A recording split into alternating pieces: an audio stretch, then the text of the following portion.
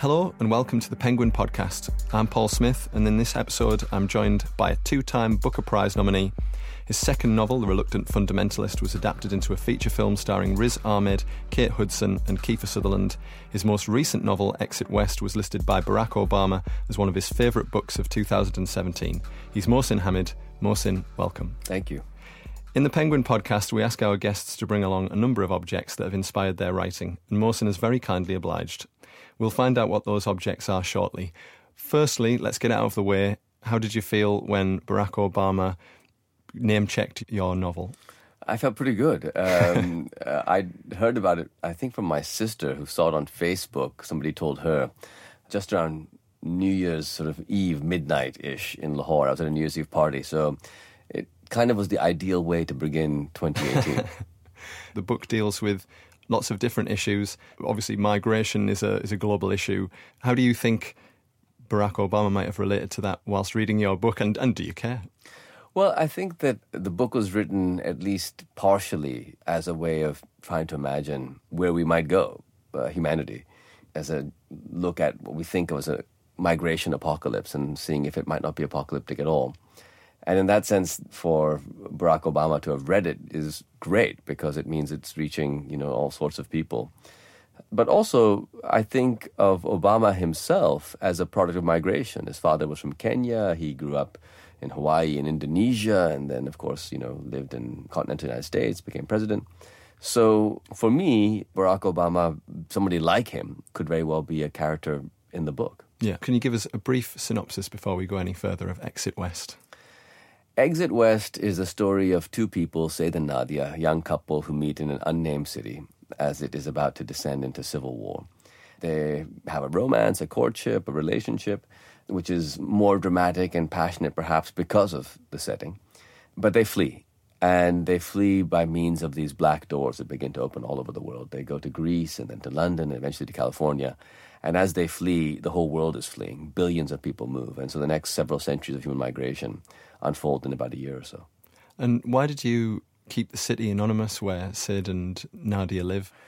I wanted to have this starting point be open to the reader. So the reader could imagine their own city. They could imagine the city of their lover or their father or their mother or something they'd read about in the news or seen on television.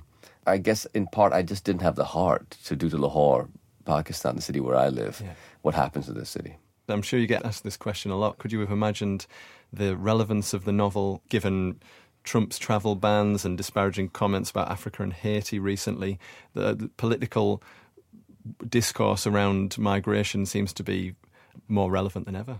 Well, I was wrong about the outcome of the U.S. election. I certainly didn't think that Trump would be elected president. I was wrong about the outcome of the Brexit referendum. But that said, the novel was written into an environment where I felt that fear of migration and fear of hybridity and mongrelization was getting more and more pronounced. And as somebody who's migrated virtually my entire life, I take that personally. And I was writing in reaction to those trends.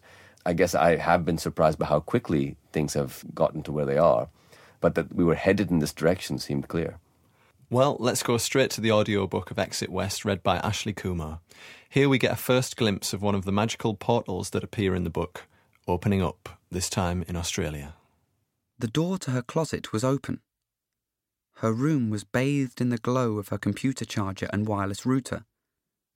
But the closet doorway was dark, darker than night, a rectangle of complete darkness, the heart of darkness. And out of this darkness, a man was emerging. He too was dark, with dark skin and dark woolly hair. He wriggled with great effort, his hands gripping either side of the doorway, as though pulling himself up against gravity, or against the rush of a monstrous tide. His neck followed his head, tendons straining, and then his chest, his half-unbuttoned, sweaty, grey and brown shirt. Suddenly, he paused in his exertions. He looked around the room. He looked at the sleeping woman, the shut bedroom door, the open window. He rallied himself again, fighting mightily to come in, but in desperate silence, the silence of a man struggling in an alley, on the ground, late at night, to free himself of hands clenched around his throat. But there were no hands around this man's throat. He wished only not to be heard. With a final push, he was through, trembling and sliding to the floor like a newborn foal. He lay still, spent. So we heard about these portals, these doors that allow people to go from one country to another there. It's, I suppose, the only magical realist part of the book is that people miss out the sometimes harrowing journey that it can be to migrate from one place to another, and they go through the portals changed and exhausted often, but it's an instantaneous thing. Why did you choose to leave out the sometimes traumatic journey? Well, I think the journey is very important in people's lives, but we focus on the journey all the time. And I think what has happened is those of us who have not crossed the Mediterranean in a small rubber dinghy or crawled underneath the barbed wire on the US-Mexico border imagine that somebody who has done those things is in a different category of person from us. They're different from us. Whereas that was a tiny moment in terms of time in somebody's life. The migrant or refugee was somebody who lived in a place and chose to leave that place and then was in a new place and tried to make sense of the new place, which we've all done as well, leaving our parents' houses or leaving our towns. And so by removing that part of the journey, I tried to remove the part of the story which makes us think of migrants and refugees as something different from ourselves. As human beings, we are the same. And your first object relates to that. I believe it's your mobile phone. Can we see your mobile phone Yes. in this studio? And I will describe it Yes. to the listener of this podcast. It may involuntarily light up, but yeah, hopefully it stays black. I won't drop any brand names, but it's a pretty standard gleaming mobile phone. Its light's gone off and it's black at the moment. Why did you choose this as one of your objects that inspired the book? Well, in the novel, characters pass through these black rectangles, these doors. And you may have one day woken up to discover that the door that formerly led into your bathroom has now been replaced by this black rectangle. If you push yourself through it in the novel, you're no longer in London, but in Kinshasa or Cairo or Bangkok. And this, of course, bends the laws of physics, but I think is true to the emotional reality of our world, a world in which technology is collapsing physical distance, is obliterating in a way. Because we each carry with us a black rectangle, these screens of our phones when they're off. And these screens are an invitation. Our consciousness travels through them. So suddenly we are divorced from the physical location of our body and we are reading about the history of the Second World War or vacation destinations in Norway or the surface of Mars or characters in Westeros. Yeah. And so we travel to these places in our minds. This is happening all the time. It's not an accident. We create technology because we desire to be able to do this. And so the doors, in a way, in the novel are an expression, I think, of what technology feels like, even if to describe that they have to bend physics. And how did you feel about moving away from realism? That seems to be, the bedrock of what you write about. And then we have this thing that is a pivot in the book. Well, I think, my novels are almost always very slightly skewed from what we would call consensus realism, because realism doesn't actually exist. So you and I are sitting at this moment across each other from a sort of hexagonal table, which looks and feels like solid wood to me. But I know that actually this table is mostly empty space, and there are atoms scattered like a cloud that create the sense of being a solid surface. And similarly, I would describe myself as, a nice, easygoing person, but sometimes I behave like a complete jerk. And when I do that, I say I'm not myself. But the truth is that the self that I actually am is different from the self that I fabricate. The human self is partly an invention. And so all the time, we are constructing reality. And by pivoting it just slightly, putting ourselves slightly askew to it, I think we can appreciate reality more, remember that we're making it up partly as we go along. Early in the book there's a line, historians say that geography is destiny, and you've written a novel about two characters who are pushing against that in some way. What should we do to change the inequality between countries? Well, I'm allowing people to inhabit a world in which anybody can move. How that feels to them, whether they desire such a world, whether such a world is something that they could see coming into being, that's for the reader to decide. But as far as I'm concerned, I think that the arc of human history is an arc towards greater equality. we have come to accept, even if not entirely practice, that men and women should be equal. That people of dark and light skin should be equal, and atheists and believers should be equal, and gay and straight people should be equal. To me, it seems inevitable that we will eventually accept the idea that if all of these things are equal, the boy or girl born in Mogadishu and the boy and girl born in Manchester should also be equal. They should have equal right to live in a place that is safe and prosperous. Why should the accident of the geography of your birth be determining everything, perhaps even if you live or die? And so some centuries from now, I suspect, people will be able to move around the planet and live where they want. In imagining that, of course, a great deal will have to change. There are two things that, for me, are very important to recognize. The first is we are each transient. We're here temporarily. Everything changes. Our current political mode of nostalgia is born out of an idea that the way things are now could be made permanent. We could go back to what was before. Let's make America great again, or make Islam great again, or make Britain great again by taking back control. These attempts to make permanent what cannot be made permanent, I think, will always fail. They result in nostalgic politics. But also, for me, we have to remember that we are not permanent. Each of us is going to die.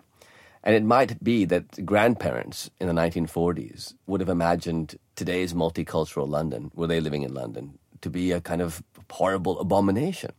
Yet few people living in London today would say they would prefer to live in the London of the 1930s or 1940s. And similarly, our grandchildren's grandchildren will perhaps accept a degree of movement and mixing and mongrelization that to many of us would seem horrific, and they would want it no other way. So one of the nice things about our species is that, we die.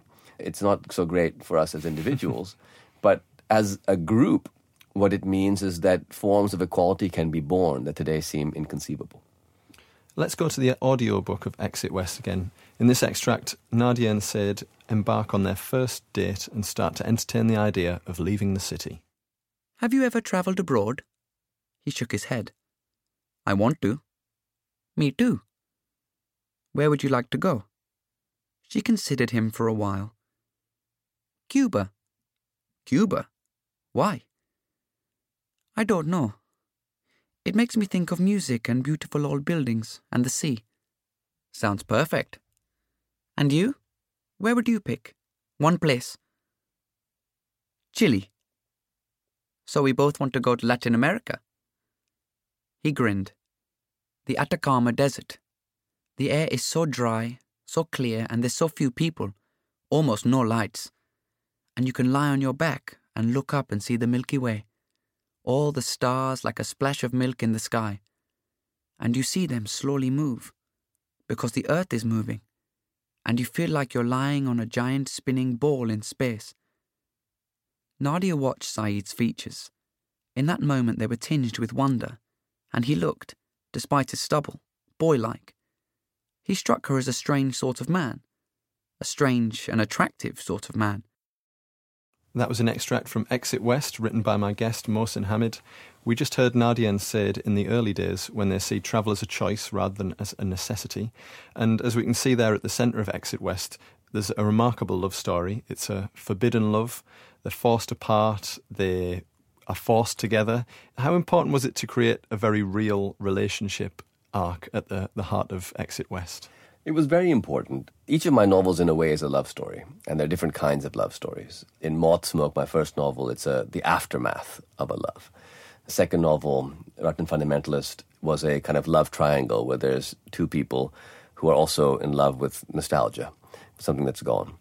The third novel, How to Get Filthy Rich in Rising Asia, was a kind of non-possessive love as a potential antidote to the uber capitalism and self-obsession that comes with an untrammeled market. And this novel has a love story which is about transience, about the fact that things change and that things go. It's a first love, and what defines first loves, perhaps for most of us, why we say that term, first love, instead of just love, is because there was a second love. And so this is a love story that explores, a love that is up against the reality that perhaps it might not endure. Well, let's go to our next object, which is a photograph.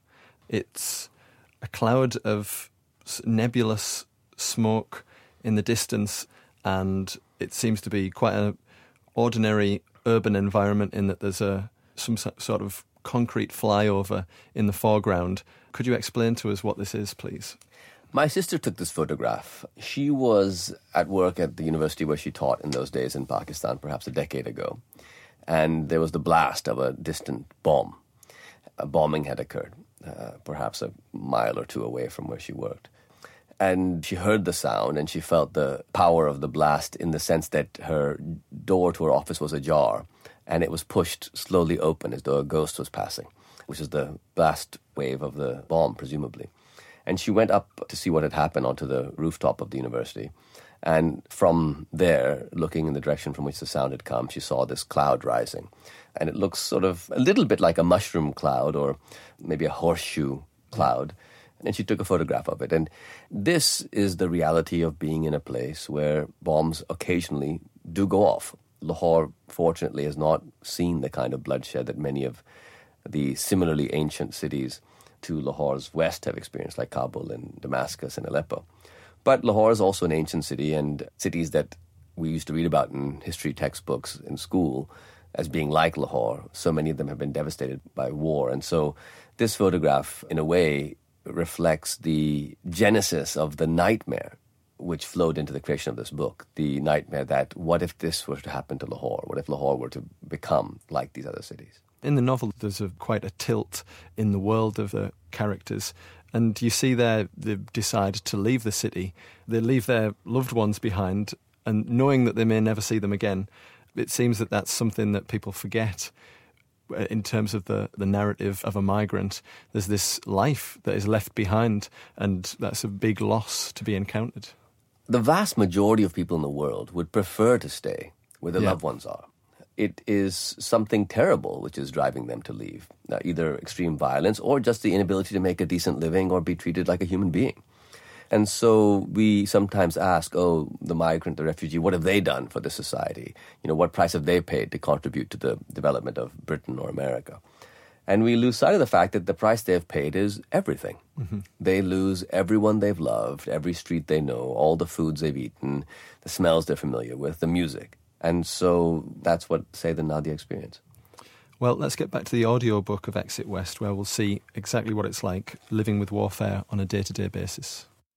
One's relationship to windows now changed in the city. A window was the border through which death was possibly most likely to come. Windows could not stop even the most flagging round of ammunition. Any spot indoors with a view of the outside was a spot potentially in the crossfire. Moreover, the pane of a window could itself become shrapnel so easily, shattered by a nearby blast, and everyone had heard of someone or other who had bled out after being lacerated by shards of flying glass. Many windows were broken already, and the prudent thing would have been to remove those that remained. But it was winter, and the nights were cold, and without gas and electricity, both of which were in increasingly short supply, windows served to take some of the edge off the chill, and so people left them in place. Saeed and his family rearranged their furniture instead. They placed bookshelves full of books flush against the windows in their bedrooms, blocking the glass from sight, but allowing light to creep in around the edges, and they leaned Saeed's bed over the tall windows in their sitting room, mattress and all, upright, at an angle, so that the bed's feet rested on the lintel.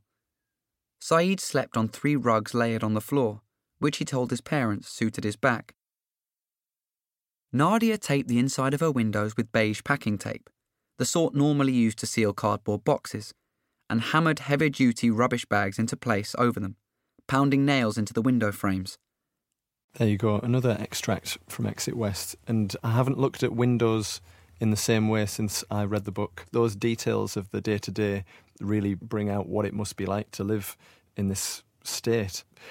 The burgeoning romance between Nadia and Said is interrupted by some of the everyday things. Communication, for example. There are blackouts and networks closed down, and it feels like those very everyday things that are helping them know each other and get inside each other's minds, those are the things that seem to affect them the most. It's very disconcerting. In Lahore, it seems like a couple of times a year there'll be some big terrorist alert or threat of some major attack, and they turn off the mobile phones and sometimes cut off the internet connections. And in those moments, it's quite shocking to be cut off in this way. We're so used to the hive mind and we're so used to instant connectivity that to be sitting in our houses alone, unconnected, particularly at a time when things are a bit, more dangerous, or they feel more dangerous, and the desire to go out and be on the streets is less, is quite shocking. And so that's what, say, the Nadia experience, these moments where suddenly mobile phone signals disappear and you're all on your own, which is a profound sense of loneliness. After leaving, Sid and Nadia become second-class citizens and almost invisible as migrants. Is it easier for us to understand their situation by focusing on their individual stories rather than a more broad-based, group-based story? Yeah, I think it's very important to focus on individuals. Groups are things that we make up, but people actually exist. And so, say the Nadia are two characters, and something that fiction does is it allows us to imagine being other people, not just to describe them from the outside, but to be inside them. And hopefully the reader is able to get inside these characters and feel a little bit what it feels like to be them. Because I think once we've felt being someone else, our relationship to them shifts. Talking of imagination, let's move on to your next object, which is The Lion, the Witch and the Wardrobe, the C.S. Lewis book. This photograph is the same edition that I had when I was a lad. I was a big fan. Can you explain the significance of the book? The book is significant on multiple levels. One is, of course, there's a wardrobe through which these children, two brothers and two sisters, pass from a Britain under bombardment in the Second World War to the world of Narnia, a place where animals can speak and magic exists, and a mighty lion called Aslan rallies the forces of good. Passing through that wardrobe, I'm sure, seeded some of the ideas for these doors that came into this novel. I was writing the novel and gotten quite far into it before I thought of the connection, but I suspect the connection had probably been there unrecognized all along. And in fact, the first time we encounter a door in the novel, it is a kind of wardrobe that the character is coming out of. Above that, I think children's literature is very important for me in thinking about this novel, because there's a double partisan nature to children's literature. Very often, children's books have an incredible power by being on the side of the character. They're not neutral as to whether these characters live or die. If the character throws herself in front of the train, our protagonist, and commits suicide in this way, as happens in Anna Karenina, and we sort of observe this phenomenon coolly. That's how adult literature has handled such things. But in Charlotte's Web, when Wilbur faces death, and Wilbur the pig and Charlotte the spider must make a spider web with writing in it to save him, the novel is crying out for Wilbur to be saved. But the novel's also saying to the reader, you're on our side too. You're with Wilbur and Charlotte. You're on the same team. The novel isn't trying to sort of deceive you, confuse you, present a fundamentally untrustworthy narrator that shifts onto you the burden of interpretation, which is something that my first three novels in different ways all tried to do. Mm-hmm. Instead, it's just saying, look, this is what is. And I think that's very important, because when I began writing, Pakistan had just come out of a dictatorship which had imposed this Islamization campaign and this enforced, false purity on society. And so to write a novel, Moth Smoke, my first book, about, sex, drugs, adultery, and liars and cheats, felt like a necessary artistic response to that stifling condition. But today, in a world where the most powerful people in the world tell us that there is no truth and that the aspiration for decency is a myth, it seems that most appropriate radical artistic response is to actually write about characters who are trying to be decent and write in a way where you say precisely what you mean, where the novel is trying to be true, or true in the sense of the novel is saying to the reader what the reader is supposed to understand from the novel. Of Exit West, you said, I found the language changing as the chapters progressed. It's interesting that your process is organic. Is that always the case when you write? This novel actually took less long to write than my previous ones. It took 4 years, and the others took 6 or 7. And kind of emerged in its final state much more quickly. But the nature of how the language evolved wasn't planned. It just began to occur. And then when I felt it occurring, I thought, yes, this is what should be occurring, which is, the sentences get longer. There's a kind of rhythm established. And that rhythm is important because the long sentences are not meant to baffle the reader or be a challenge to the reader, but rather the reader should move naturally through them because the reader is already at that point familiar with the cadence of this language. And so much as a sermon or a magic spell, these things have a way of building. And the novel, in a sense, builds in the same way. And if you imagine that the full stops at the end of a sentence are like the borders inside a paragraph, which is a continent, so to speak, it makes sense that in a book where borders disappear, those full stops begin to disappear and the whole thing becomes, continent after continent. Well, let's go back to the audiobook of Exit West. Here we are in La Jolla, California, at the site of another portal. The old man had served in the Navy during one of the larger wars, and he had respect for the uniform and for these young men who had established a perimeter around his property. As he watched, standing on the street with their commanding officer, they reminded him of when he was their age, and had their strength, and their suppleness of movement, and their certainty of purpose, and their bond with one another.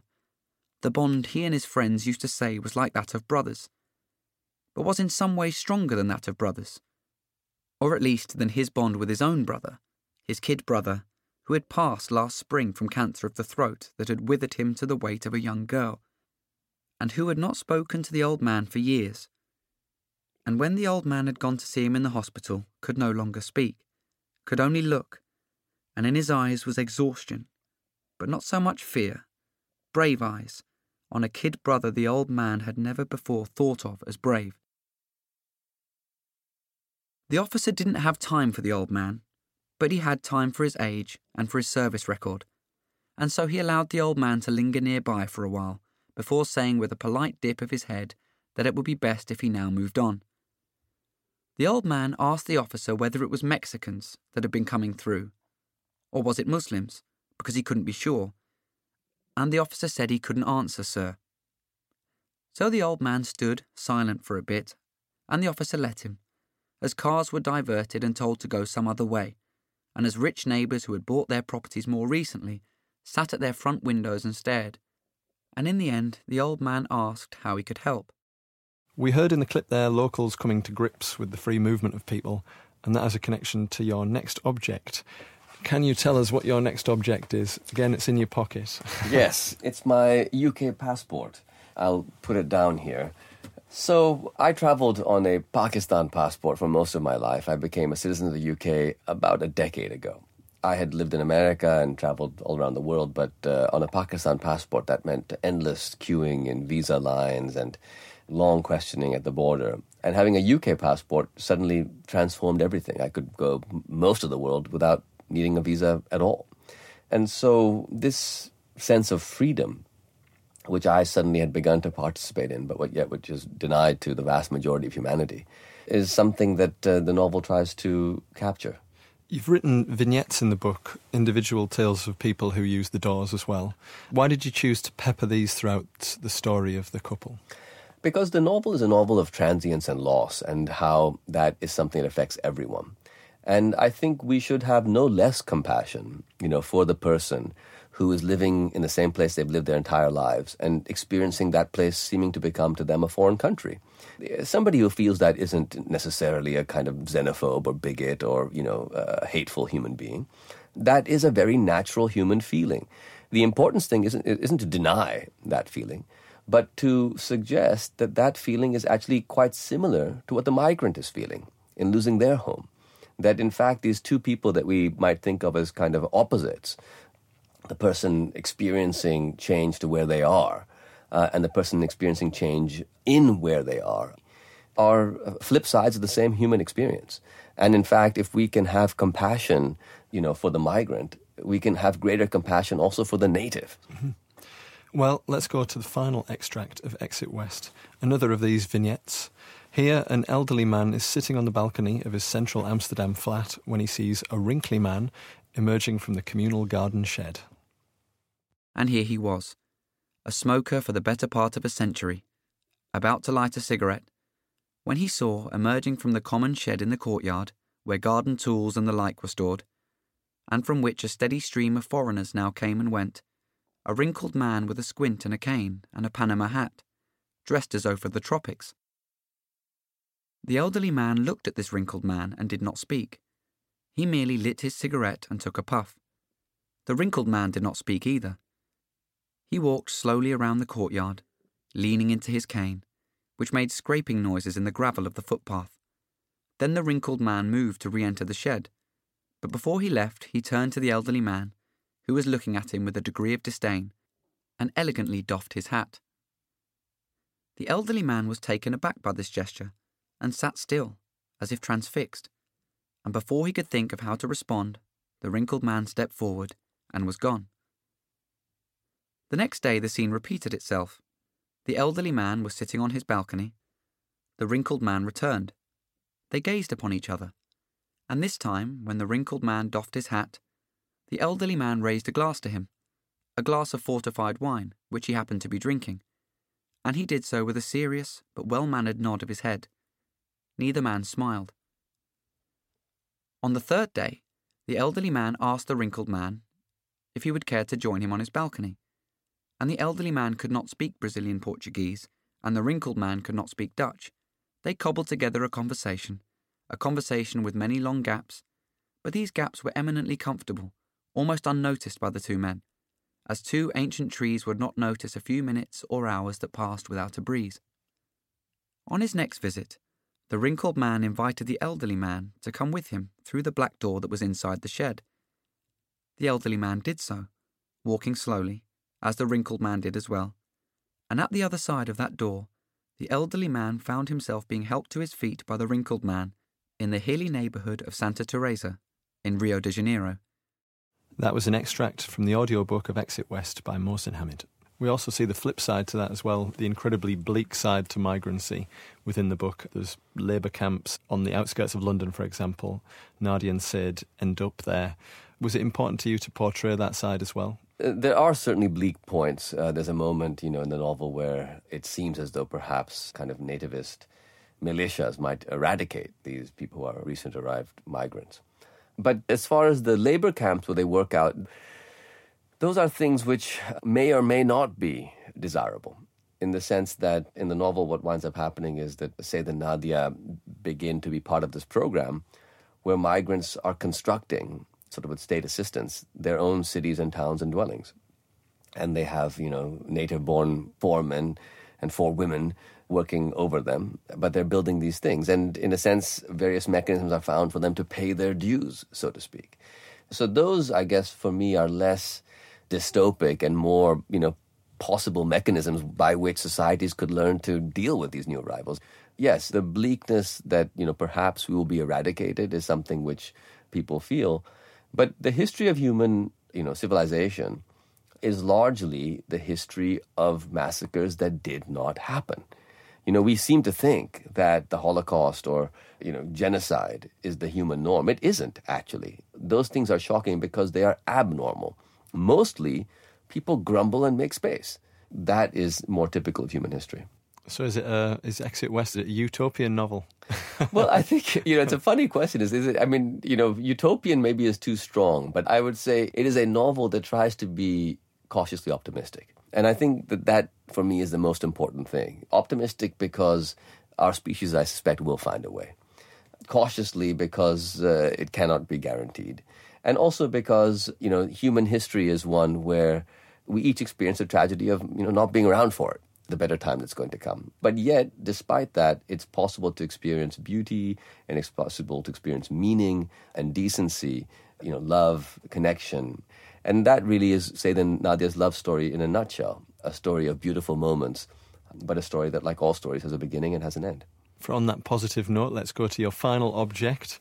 We have a CD of Taj Mahal by Gilberto Gil and Georges Ben. Could you tell us about this? I'll describe the front cover of this record very briefly. There's guitars, there's very talented musicians, and they are jamming together in a utopian fantasy again. So, Gilberto Gil and Georges Ben are these great, Brazilian musicians of some decades ago, and they got together for this jam session, and my Brazilian roommate, when I was living in Boston and going to law school, played me this track, Taj Mahal, which was striking to me because, of course, the Taj Mahal is from the Indian subcontinent. It's from South Asia, and I've been there. And it's not that far from Lahore, even though it's in present-day India. That this would be something that appears in Brazilian music was interesting to me. Why are the Brazilians aware of this thing?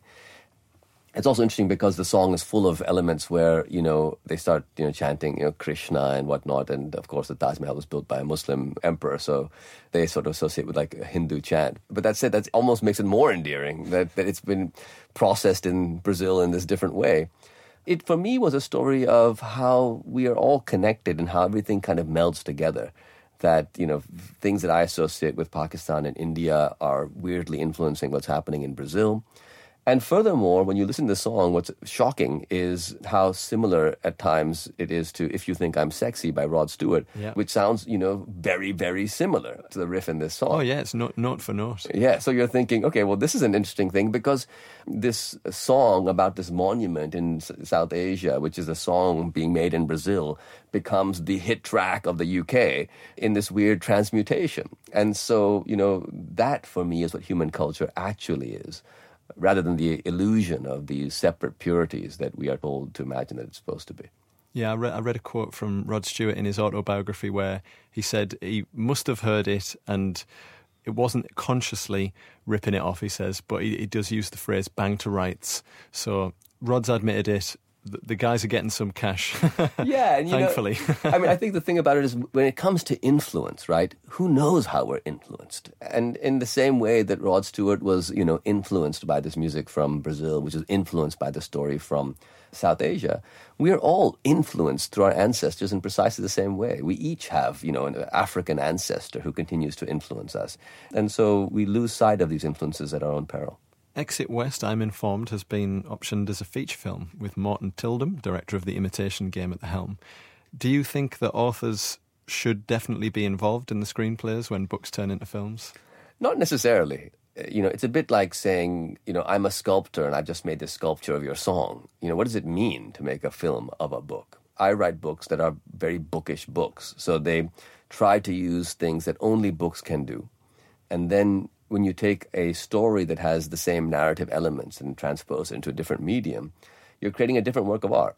So ideally, for me as a novelist, it's imagining the story going to school, like my own kids. Do I want to be in school, teaching the kids, shaping them at every moment?